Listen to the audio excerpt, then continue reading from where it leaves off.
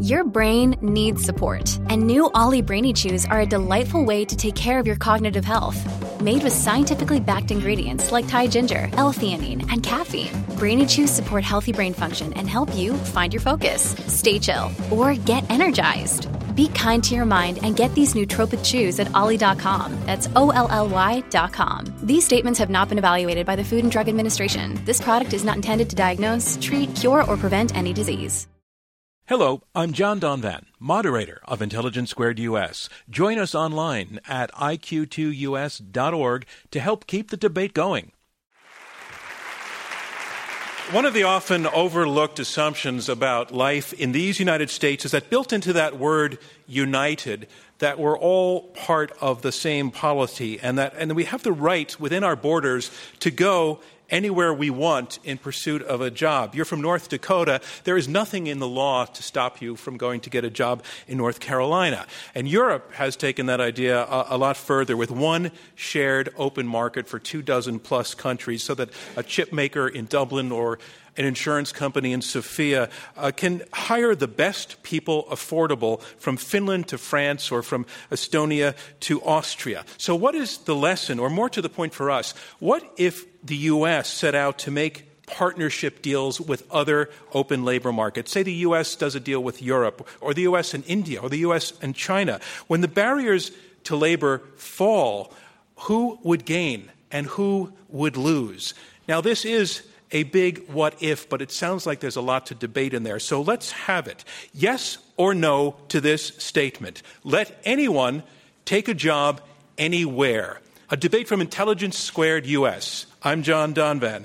We are at the Kaufman Music Center in New York City. We have 4 superbly qualified debaters, 2 against 2, who will take opposite sides on this motion, let anyone take a job anywhere. Our debate, as always, goes in 3 rounds, and then the audience votes to choose a winner, and only one side wins. And now let's meet the team first that is arguing for the motion. Ladies and gentlemen, please welcome Bryan Caplan. And Bryan, you are a professor of economics at George Mason University. You are a well-known proponent of open borders. You wrote a book called The Myth of the Rational Voter, in which you puzzled over the question of why democracies so often make bad policy choices. You list price controls and protectionism and other populist policies that you say most economists would never vote for. So we're just wondering tonight, we have 400 people in the audience. If these were all economists in front of you, would your side have the advantage tonight? Probably a slight advantage. Economists are definitely much more pro-immigration than most Americans, but the economists also don't like to be extreme. I'm an exception. All right, thank you. Thank you, Bryan Caplan, ladies and gentlemen. And Bryan, your partner is? Vivek Wadhwa, god of Twitter. Ladies and gentlemen, let's welcome Vivek Wadhwa.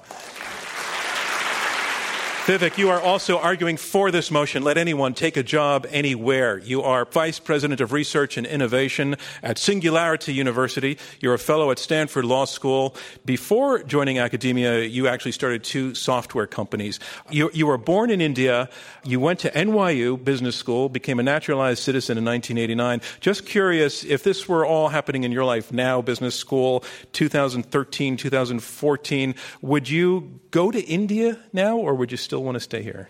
John, I wouldn't have had a choice. I couldn't get a visa. We've closed the doors. We've locked the borders. We're turning away brilliant people because of our flawed immigration policies. So I would have had to leave. Well, we are here now. Ladies and gentlemen, let's welcome Vivek Wadhwa. Our motion is let anyone take a job anywhere. And now let's meet the team that is arguing against this motion. First, ladies and gentlemen, let's welcome Kathleen Newland. Kathleen, you are co-founder of the Migration Policy Institute. You study migration, development, refugee protection. And part of what inspired you to go into this field is something that you did at a very young age. You were 16 years old, and you were an exchange student where? I went to Calcutta at the age of 16. It is an experience that utterly changed my life. And that's how you ended up, in a way, here. Ladies and gentlemen, let's welcome Kathleen Newland. And Kathleen, your partner is? Ron Unz. Ladies and gentlemen, Ron Unz. Ron, you have one of those very, very disparate resumes that Intelligence Squared loves. You're a physicist by training, but then you were founder and chairman of Wall Street Analytics, which is a financial services software company. Then you ran for governor of California. Then you were publisher of the American Conservative. You've been described, quote unquote, as a nerdy guy who lives and breathes policy and politics. And I hope you know that in the Intelligence Squared universe, that makes you a sex symbol. Well, I guess we'll find out when the vote takes place. Ladies and gentlemen, our debaters. On to round one, opening statements from each of our debaters. Our motion is this: let anyone take a job anywhere. And speaking first for the motion, Bryan Caplan, a professor of economics at George Mason University and senior scholar at the Mercatus Center. Ladies and gentlemen, Bryan Caplan. Let anyone take a job anywhere. Given current policy, it does sound radical. But notice, the resolution does not say, let anyone become a citizen anywhere. The resolution does not say, let anyone collect government benefits anywhere. The resolution does not say, let anyone vote anywhere. The resolution only says that no matter where you're born, it should be legal for you to accept a job offer from a willing employer. The resolution parallels, let any woman take a job anywhere, or let any Jew take a job anywhere. The resolution is not a request for charity. It simply asks the world's governments to stop requiring discrimination against foreign workers. Mandatory discrimination against foreigners is especially awful because most of the world's workers earn vastly more in the first world than they ever could at home. Now, you could object that we're not obliged to help total strangers. But, important point to remember, allowing someone to take a job is not charity. It's called minimal decency. Economist Michael Clemens, the world's expert on this topic, finds that a free global labor market would roughly double global production. Now, at this point, you may say, double? How is it possible to double global production? Well, consider this thought experiment. Imagine there were 1 billion farmers stuck in Antarctica. Suppose we were to let these 1 billion farmers move from Antarctica to anywhere else. Well, obviously, the 1 billion Antarcticans would be way better off when they get to leave Antarctica. But they are hardly the only beneficiaries. The other beneficiaries of allowing them to leave Antarctica, everyone on Earth who eats food. Now, economically speaking, Haiti and Bangladesh really are like Antarctica. They're countries where workers realize only a small sliver of their full potential. Now, wouldn't open borders hurt American workers? Some. Take me. I'm a native-born college professor. Thanks to a massive immigration loophole, virtually any PhD in the world can legally compete with me in the U.S. labor market. As a result, about half of all U.S. research professors are foreign-born. This has slashed my wages and my career prospects. Now, is my sad story a good argument for immigration restrictions? Sure, it's a great argument. Wait, no, it's a terrible argument. Professorial immigration is bad for me, but it's good for consumers of education. If you're glad that you didn't pay even more for your college education, thank an immigrant.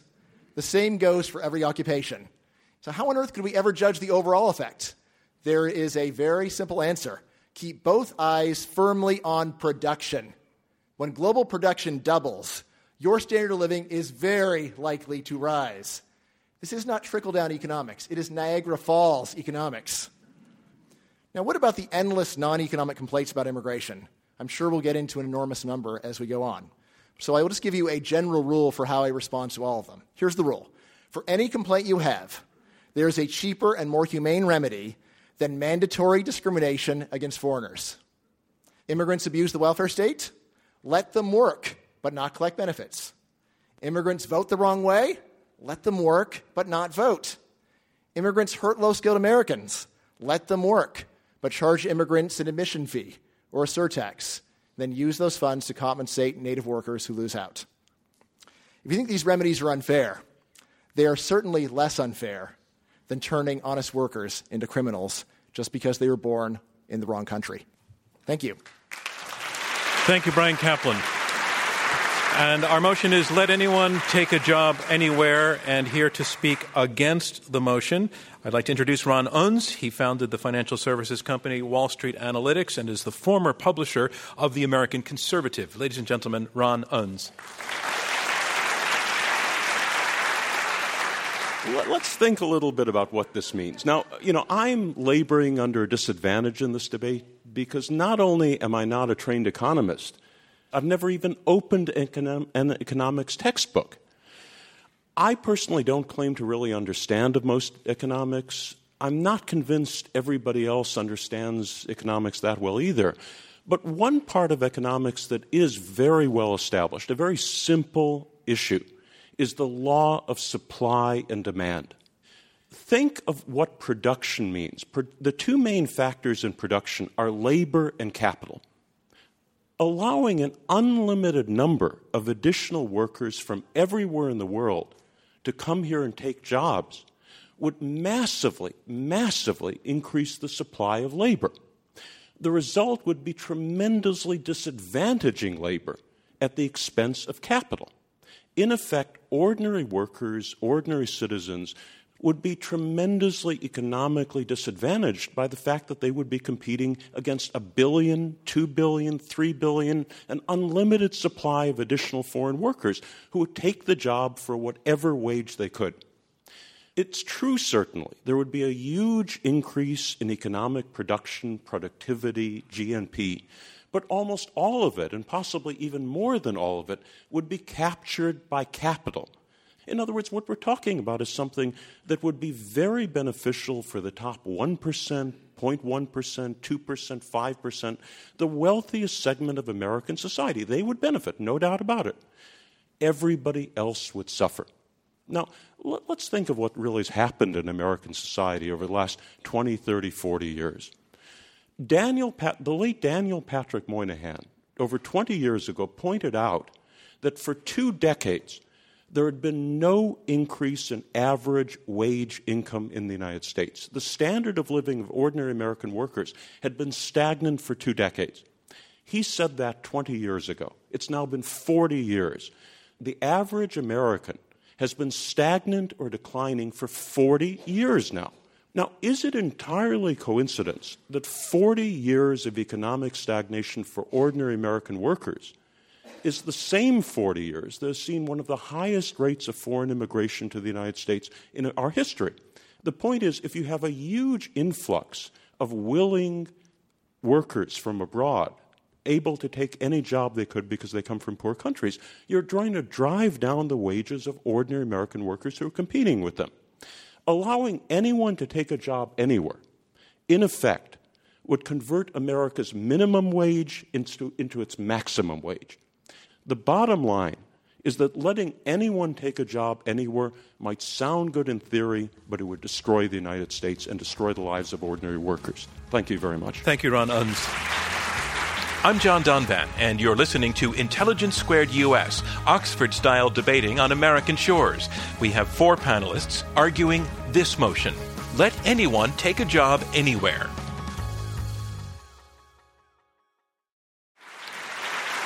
And a reminder of what's going on. We are halfway through this opening round of this Intelligence Squared U.S. debate. I'm John Donvan. We have 4 debaters, 2 teams of 2 on opposite sides of this motion: let anyone take a job anywhere. You have heard the first 2 debaters, and now on to the third. Let's welcome to the lectern Vivek Wadhwa. He is the Vice President of Research and Innovation at Singularity University and a fellow at Stanford Law School. He is arguing for the motion: let anyone take a job anywhere. Ladies and gentlemen, Vivek Wadhwa. Brian explained what's happening in the unskilled sector. I've been researching systematically what's happening in the skilled sector because you have the same fear-mongering happening in skilled immigration, that, my God, these Indians are going to come and take our jobs away. The exact opposite is happening. America is the most competitive land in the world. We have reinvented ourselves over and over again. Diversity rules over here. Look at New York City. It is diverse as could possibly be. The economy is thriving. People are doing much better. The fact is the world is connected right now. We have more knowledge than we've ever had. Knowledge has become free. That happened because of technology. And do you know who's been building these technologies? Immigrants. 52% of the startups in Silicon Valley during the most innovative period in recent economic history were founded by immigrants. People like me, people like this audience. People who came here because they saw opportunity, they were highly educated, and they decided to to bring their knowledge and their intelligence with them over here and make America a competitive place. In every generation, there were people like, this is not Ron. Like I said, I've heard his lectures, I've seen his writings. This is not, I don't believe what he just said over here. But in every generation, there have been people who said that if we let these Irish in, if we let these Poles in, if we let these Jews in, if we let these people in, our jobs will go away. And guess what happened? These immigrants made Americans work harder, think smarter, compete, and this became the only innovative economy in the world. We lead the world because of innovation, because we open our borders and because we allow people to come in here. Now, that's one perspective. The other perspective is that I hate to tell you this, but the cat is already out of the bag. Already we are in a borderless economy when it comes to knowledge. I live it. One of the things I've been researching is the role of women in innovation, or the lack of women in innovation, the fact that they're left out of the innovation economy. I did a research project. I had a team lead in Washington, D.C. I had other researchers in New York City. I wanted to crowd create a book. I put the word out that I'm looking for people to help me with social media. I had 300 women all over the world sign up to be my ambassadors. I wanted to now crowd edit the book. I had 500 women all over the world telling their stories. I could do within 6 weeks the research that would have taken me years and years to do by using the power of the web, by using the power of technology, and by letting people work from anywhere. So you talk about the damage that open borders are doing. I'm sorry, it's happening right now. This is the new world we live in. It's all open. And it's not falling apart. We're moving up the ramp. This is the most productive, most innovative period in human history when the world will come together and start solving problems. So let's uplift the whole world. Let's make the world a smaller place, and everyone wins. It's a better world, it's a better economy, and we solve major problems. Thank you, Vivek Wadhwa. Our motion is let anyone take a job anywhere, and here to offer her opening statement against this motion, Kathleen Newland. She is co-founder and trustee of the Migration Policy Institute, where she directs policy programs on migrants, migration and development, and refugee protection. Ladies and gentlemen, welcome, please, Kathleen Newland. I'd like to remind Vivek and the rest of the panel that our proposition tonight is not let anyone take an anywhere job. It's let anyone take a job anywhere. This is not a debate about immigration. It's about how our societies are organized. We shouldn't outsource that very important function of deciding how our societies are organized to employers. That's not to demonize employers. They're the engines of our economies, but it's not their job to pursue the public good. Labor markets are social institutions as well as economic institutions, and they have geography, despite the fact that many jobs are mobile. Not all jobs are mobile, and especially the jobs that are done by less skilled people in today's world are not mobile, those jobs in the service sector. Those jobs have geography, and we need immigrants to come and fill them. But we need to set a framework in which that's an orderly process, in which it is, as much as possible, a legal process. We need to open channels so that the people we need to come and do those jobs can do them legally. But it doesn't mean anyone can take a job anywhere. Why? Having anyone do a job anywhere, having high levels of immigration to fulfill that vision carries a lot of externalities with it. I don't think most people would want to live in a society where immigrants can't have their families join them over long periods of time. We don't want to live in a society where we don't educate the children of immigrants, we don't provide health care to immigrants, we don't provide adequate shelter or allow people the means to acquire adequate shelter. So there are costs associated with immigration.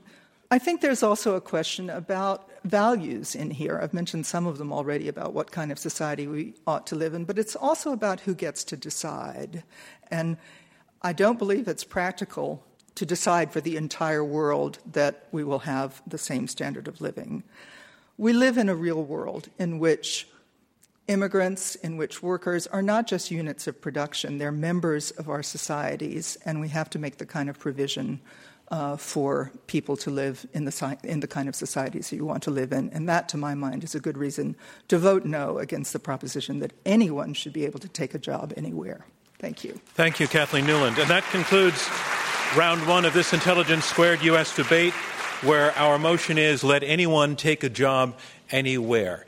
Now we move on to round two, and round two is where the debaters address each other in turn and take questions from me and from you in the audience. The motion is this: let anyone take a job anywhere. And arguing for the motion, we've heard Bryan Caplan and Vivek Wadhwa, and they have argued that actually giving a job to anyone anywhere is common decency. Not to do so is a form of discrimination against foreign workers. That opening borders globally, they cite a statistic that says would actually double global production, which the other side did not refute. They also say that we're on this road already, that in one sector of the economy, the knowledge economy, that this is already happening. And to quote Vivek Wadhwa, the world is not falling apart.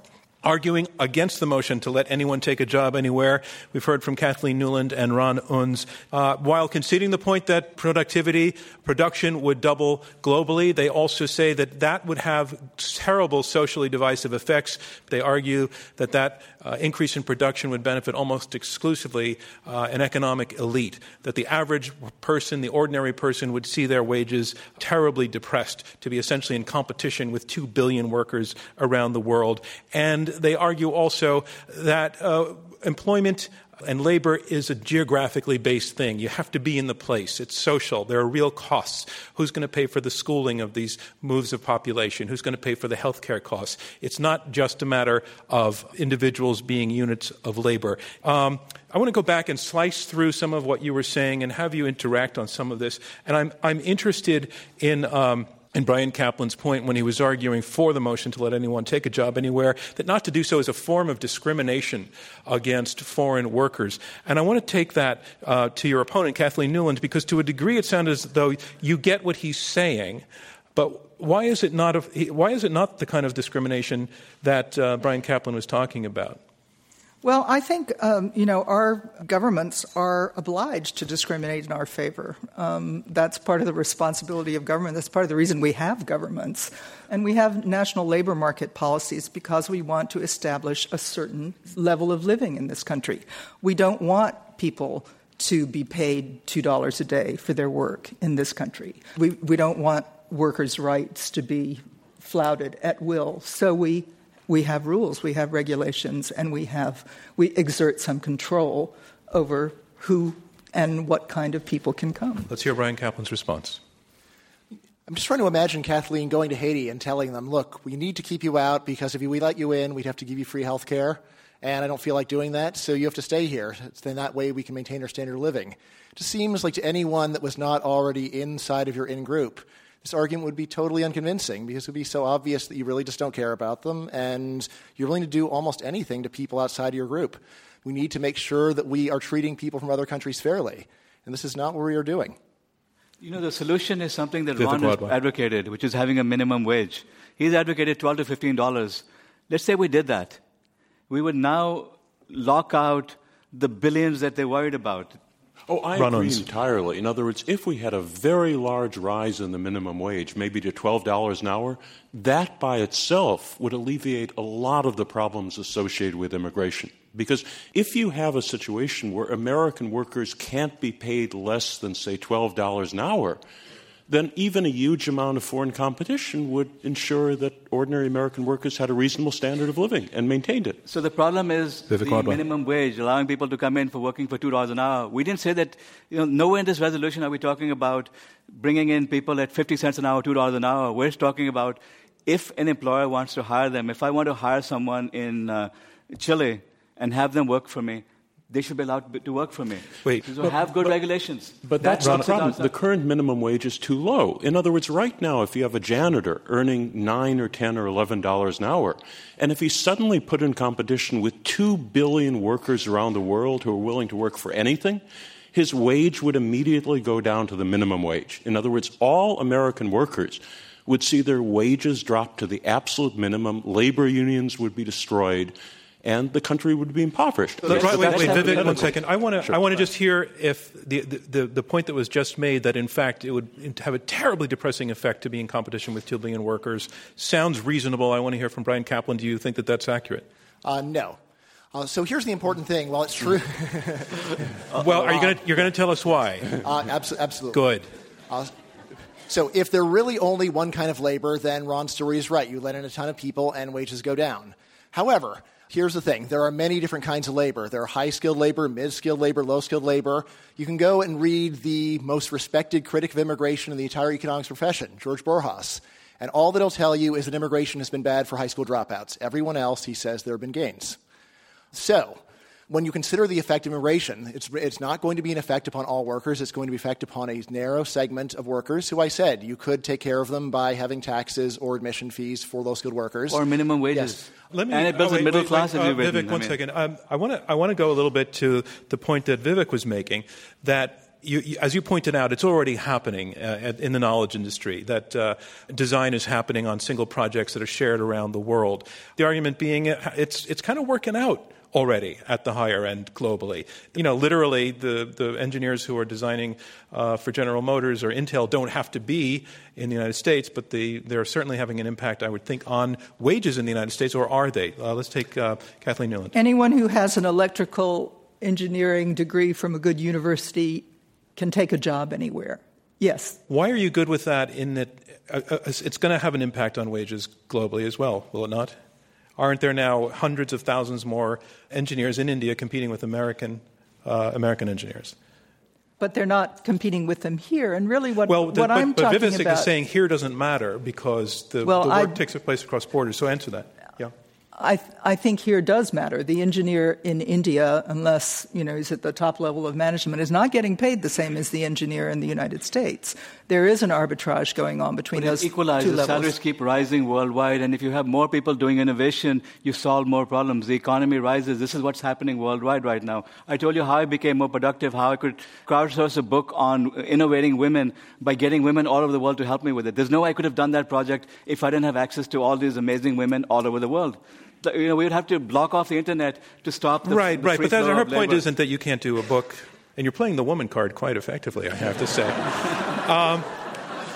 Her point is that the Indian engineers are actually not making the same kind of money that engineers in Silicon Valley are making. Their salaries are rising. This is what happens. But it's not only about their salaries. It's also about that. If you are an electrical engineer in Haiti and you can make the same salary in Haiti that you would make in Los Angeles, you still would probably rather live in Los Angeles where you have a reliable supply of electricity, we're not talking about migration. Good the schools. Skilled workers don't have to migrate. The Boeing engineers that work in different places are not migrating. They're working together. They're collaborating. Have some regulations so that people can't be abused. Just like we have environmental regulations, we have other. So fix those regulation problems, exactly. And now let people work wherever. If an employer thinks that this Mexican gardener is more qualified to this job than someone else they can hire locally, let them do it. It becomes a much less severe problem if you have something like a much higher minimum wage. So let's fix regulations, but right. Let's now concede the fact. We're back on minimum wage, and let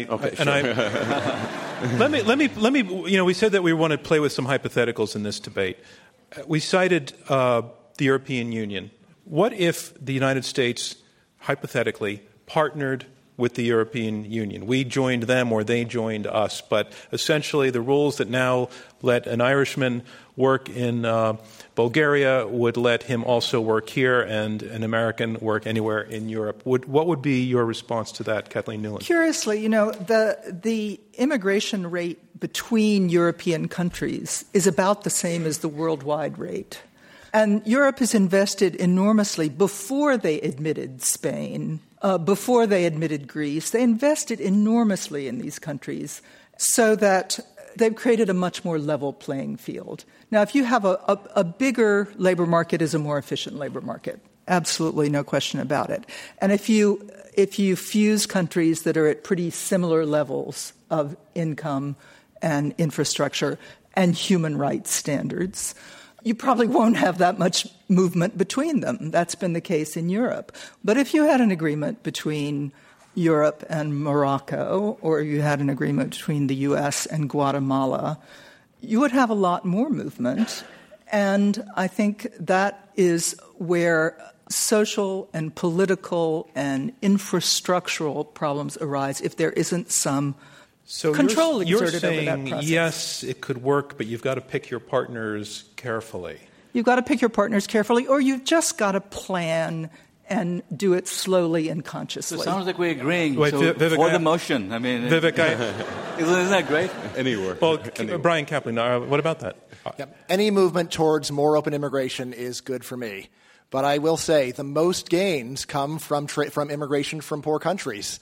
Those are where the gaps in earnings are largest. Those are the people whose productivity is at only a tiny fraction of what they could accomplish if you just let them go to another country. Letting an engineer move from one country to another gives you a small gain in production. Letting an unskilled worker move gives you an enormous increase because they're stuck in countries where they really just can't use their skills in more than a trivial way. So you don't agree with the pick your partner carefully theory? I would agree. No, I would take any partner. I will dance with anyone. Again, remember, the whole point of Ron's proposal is to price out most people on Earth from the U.S. labor market. He says this. So when you talk about the poor conditions of workers in other countries, remember, Ron's proposal is designed to keep them poor at home. Is that true, Ron? That's not true. Well, again, it depends what you mean. In other words, if you're talking about preventing tens of millions of people coming here and driving down wages, yeah, that's certainly true. I'm trying to prevent that. Even though they are living in total misery back home and they would be earning 5 to 10 times as much as they came here. It's perfectly true. If you allow an unlimited number of foreign workers to come to the United States and take a job under any circumstances, those foreign workers would benefit. But ordinary Americans would be hurt at the same time by a comparable amount. I stop there. Brian, is that true? Yeah. Okay. No, it is not. So if you want to get an idea about... I mean, it sounds extremely plausible. Yes. Yes. So since we're in New York, let's talk about one of the greatest open borders experiments in history, Puerto Rico. Puerto Rico started out as a third world country when the United States beat Spain. There was open borders. What has happened? Well, first of all, about half of Puerto Rico left over the course of 100 years. Secondly, Puerto Rico is now one of the richest countries in the world. What happened? People in Puerto Rico who otherwise would have been stuck in a third world country, not able to use their skills, many of them left and found that there was a better place for them to work. And those remaining found that their wages were higher. A lot of what happened was that Puerto Ricans went home and turned a third world country into a first world country. There's no reason that America cannot do for the world what it did for Puerto Rico. The whole world? Give me a century and I will give you prosperity over the surface of the earth. You got it. Hello, I'm John Donvan, moderator of Intelligence Squared US. Join us online at iq2us.org to help keep the debate going.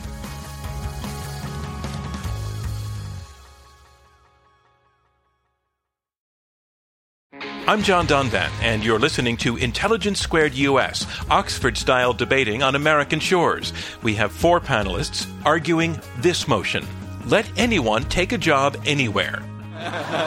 Let's go to some questions from the audience. Right there in the center, sir, and if you can raise when the mic comes from your left-hand side and tell us your name. Thank you. This is terrific. My name is Jerry Orstrom, and my question is for the panelists opposing the resolution. Mr. Unz, you asserted that opening labor markets would not only be devastating to local labor, but to the general economy itself. And yet, economists often advise us that economies are not so much about producers and workers, but about consumers. And to the extent that foreign workers are hired at all, it's because it's deemed that they will produce goods and services with higher quality at cheaper prices, which in turn is wonderful for the economy. Could you address that, please, and could the other panelists respond? Well, it's certainly true. The economy would grow, but the benefits, the growth would be captured by the factors of production that are not based on labor. It would be captured by capital. It's the sort of thing where if you suddenly have a vast increase in America's population of workers, the economy will obviously be larger. In other words, there'll be more goods, more services, more people buying things.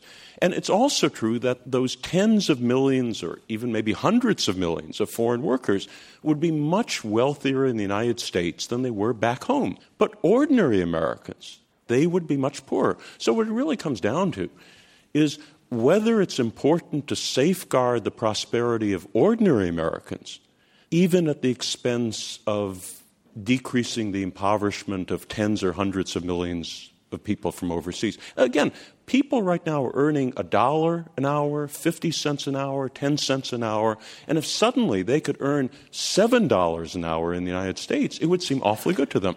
Brian Kaplan, I think you just described your fantasy come true.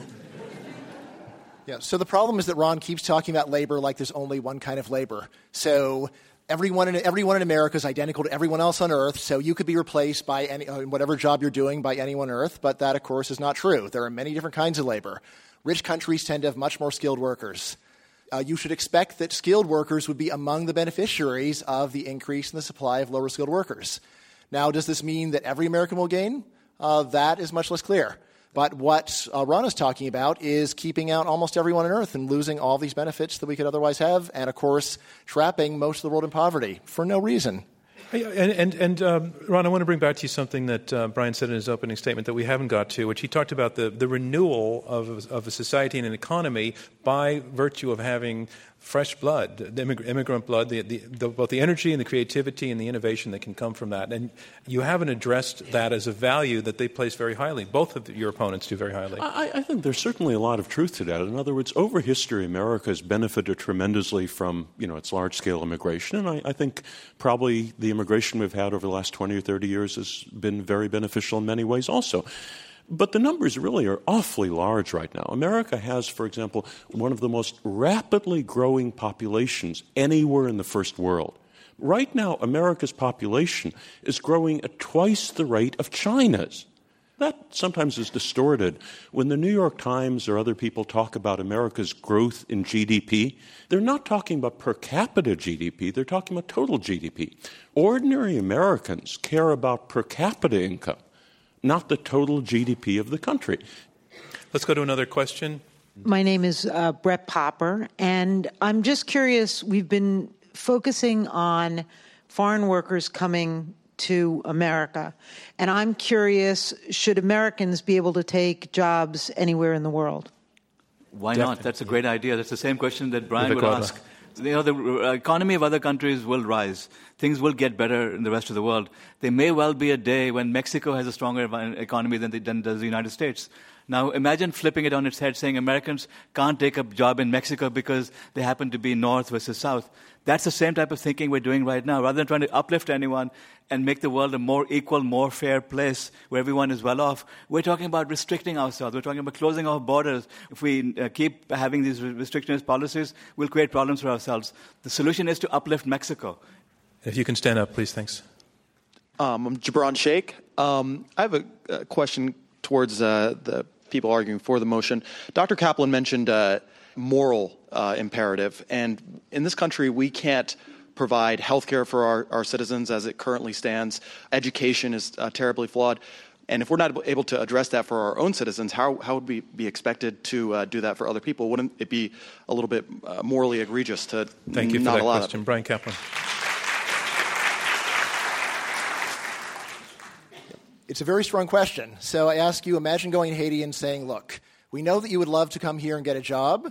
We know that there's plenty of people who want to employ you, but unfortunately, if you came, we would feel obliged to give you some other free stuff. And we don't want to give you any free stuff. So you have to stay in Haiti earning $1 a day. That is the kind of humanitarianism that America has right now. I think that is a very poor kind of humanitarianism. The Haitians would much prefer someone who would say, I'm willing to let you come and get a job. I'm not going to give you free stuff, but I'm not going to keep you away because I don't want to look at poverty. And that is really what our current system does. It creates an enormous amount of poverty, and then it keeps it away from us so we don't have to look at it. Kathleen Newland, I think the question also went to some of what you said in your opening statement. Would you like to take that? Yeah, well, I think that, again, I don't think we want to live in a country where poverty is tolerated, but I don't think that we can create the kind of framework for a good society, for the kind of society we want to live in. Our immigration policy is only as good as our integration policy, and our integration policy for immigrants that makes them part of our society on equal terms is not something we can do for the whole world. Kathleen. Brian Kaplan. So, Kathleen, you seem like a very nice person. You've been to Calcutta. You know how horrible things there are. I find it very strange to say that it's so important that we not have to look at you, that we're going to keep you living here in horrible poverty because you might come to America and earn minimum wage. It seems crazy to me. Let's go back to some questions. Sir? Dan Kim, I'm addressing the motion for the current system, albeit it's certain flaws. We're not isolationists. We already have a system that selects people to come into our United States and work. And as Mr. Wada said, there is already a renaissance of innovative technology throughout the world that is going on. why should we replace the immigration system and replace it with a radical, let anyone take a job in the United States? Let's go to this side. Thank you for that question. The U.S. system is broken, that it worked a long time ago. There was a time when there were no such thing as visas. There were no passports. You could easily come to the United States. And that's when the U.S. developed into the powerhouse that it is. We now have a reverse brain drain going on. We have skilled talent leaving the country because we won't give them enough visas. We have these protectionist sentiments. Because why? Because you have a small segment of American society which believes that if we open the doors, billions will come in, they'll take our jobs away, and this country will go to the dogs. I mean, this is the problem we have right now. So your answer to his question, when he said we actually have a functioning system, not perfect, but it functions, it sets priorities. It's broken right now. You do not agree with that? Right now, as of the last 2 or 3 years, it's broken. All right, let me take the same question if you want to respond, Ron Unz. And if you don't, I can move on to another question. Could I just say one thing about that? I think the U.S. system leaves a lot to be desired. I think it does need fixing. But I don't see why we should replace it with a system that's completely employer-driven. All the way in the back there. Tiffany, Tranchina. So people want to come to America because they want to prosper, right? And I think three of y'all, but Brian, have mentioned that there needs to be a minimum wage, but we don't have one.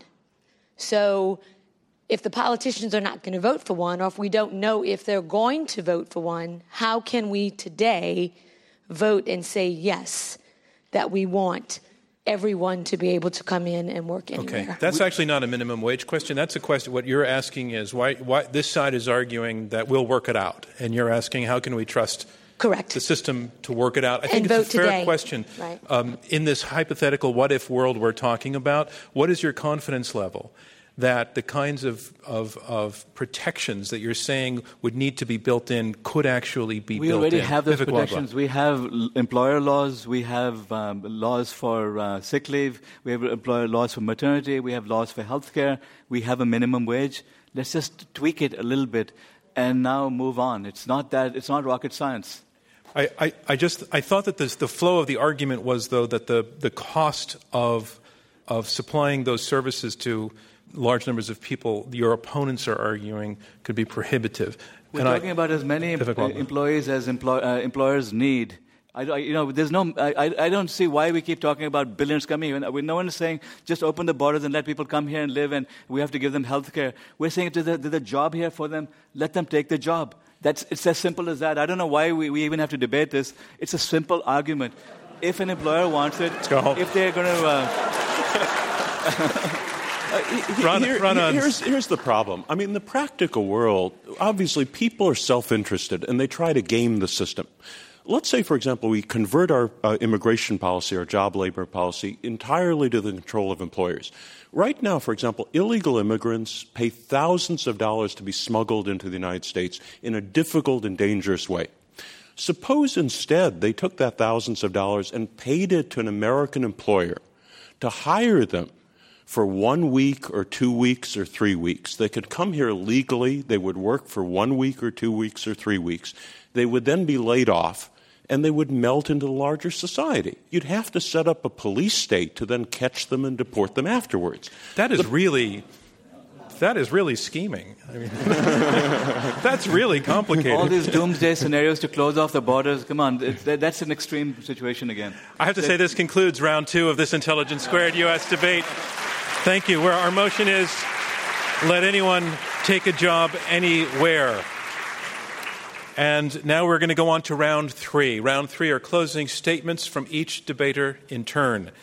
So our motion is this: let anyone take a job anywhere. And here to summarize his position against this motion, Ron Unz. He's former publisher of the American Conservative magazine. Ladies and gentlemen, Ron Unz. Over the last 20 or 30 or 40 years, there's been a tremendous bifurcation of American society. The wealthier have gotten much wealthier, the rest of the people have not. We've reached the point right now where the top 1% of American society, which has sometimes been in the headlines, the top 1% has as much wealth as the bottom 95%. To make a bad situation like that much worse would be to cause the vast majority of ordinary American workers to suddenly have to compete for their jobs against everybody in the rest of the world. It would destroy their incomes.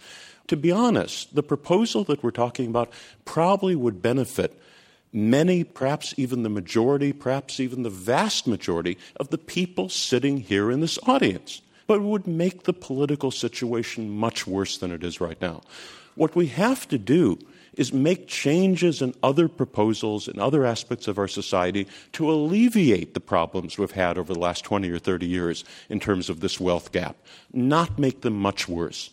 The proposal we're talking about would be devastating to the vast majority of Americans and should be voted against. Thank you, Ron Unz.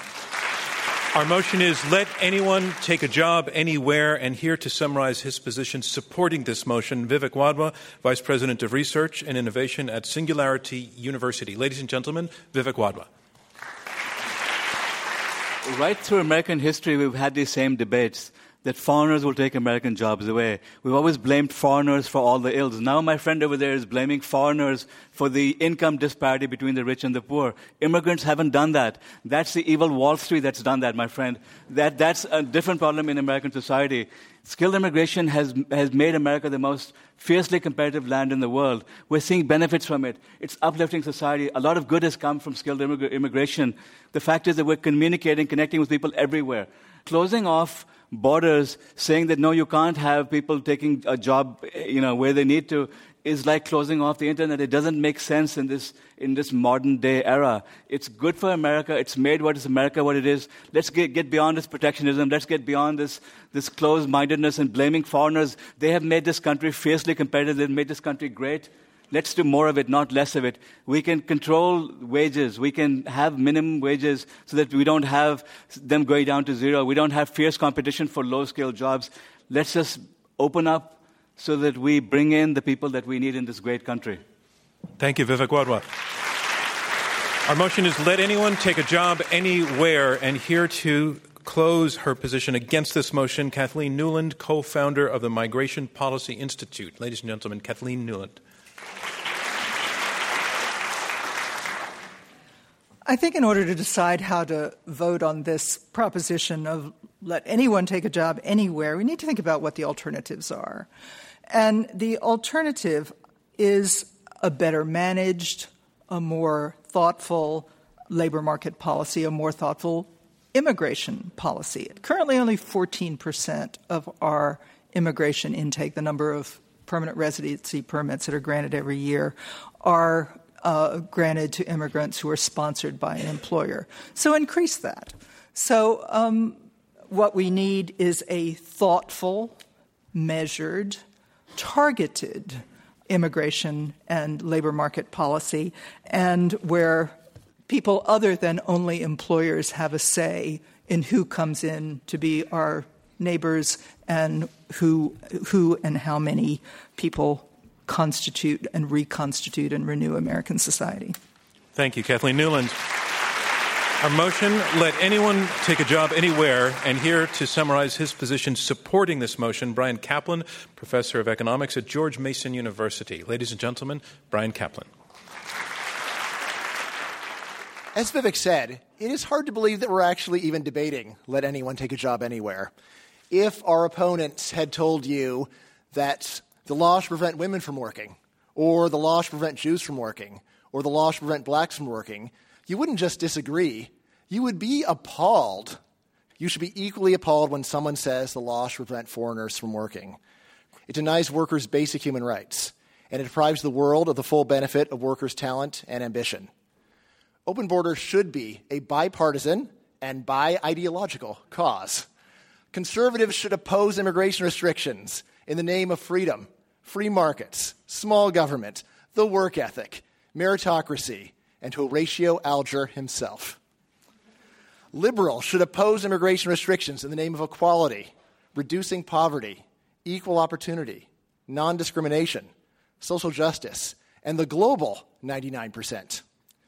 Please, let anyone take a job anywhere. It is the right way to treat your fellow human beings. It will transform the world for the better, and it will cost us less than nothing. Thank you, Bryan Caplan. And that concludes closing statements. And now it is time to see which side you feel argued best. We're about 90 seconds away from having the results. The first thing I want to do is say that it's our goal at Intelligence Squared to raise the level of public discourse, and we had that tonight. These two teams were just terrific. And Vivek, when you say that we shouldn't even be debating this, that chills me to the bone.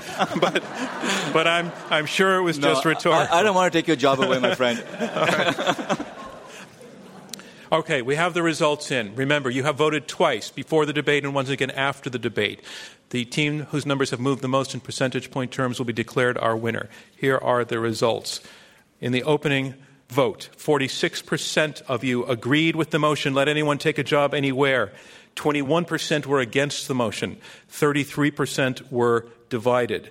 The second vote, let anyone take a job anywhere. The team arguing for the motion, they went from 46% to 42%. That's a loss of 4 percentage points. The team arguing against the other side, I think we can see where this is going. Their second vote was 49%. That's an increase of 28 percentage points. They are our winners. The team arguing against the motion, let anyone take a job anywhere, are our winners. Our congratulations to them, and thank you from me, John Donvan, and Intelligence Squared US. We'll see you next time. This Intelligence Squared US debate was held in front of a live audience at the Kaufman Center in New York City. Dana Wolf is our executive producer. Robert Rosenkrantz is chairman. Maureen McMurray and Rob Christensen are the radio producers. Damon Whittemore is the audio engineer. Clea Chang is director of production. Chris Kamikawa is our researcher. And I'm your host, John Donvan. For more information or to purchase tickets to future events, visit iq2us.org. Intelligence Squared is distributed by NPR.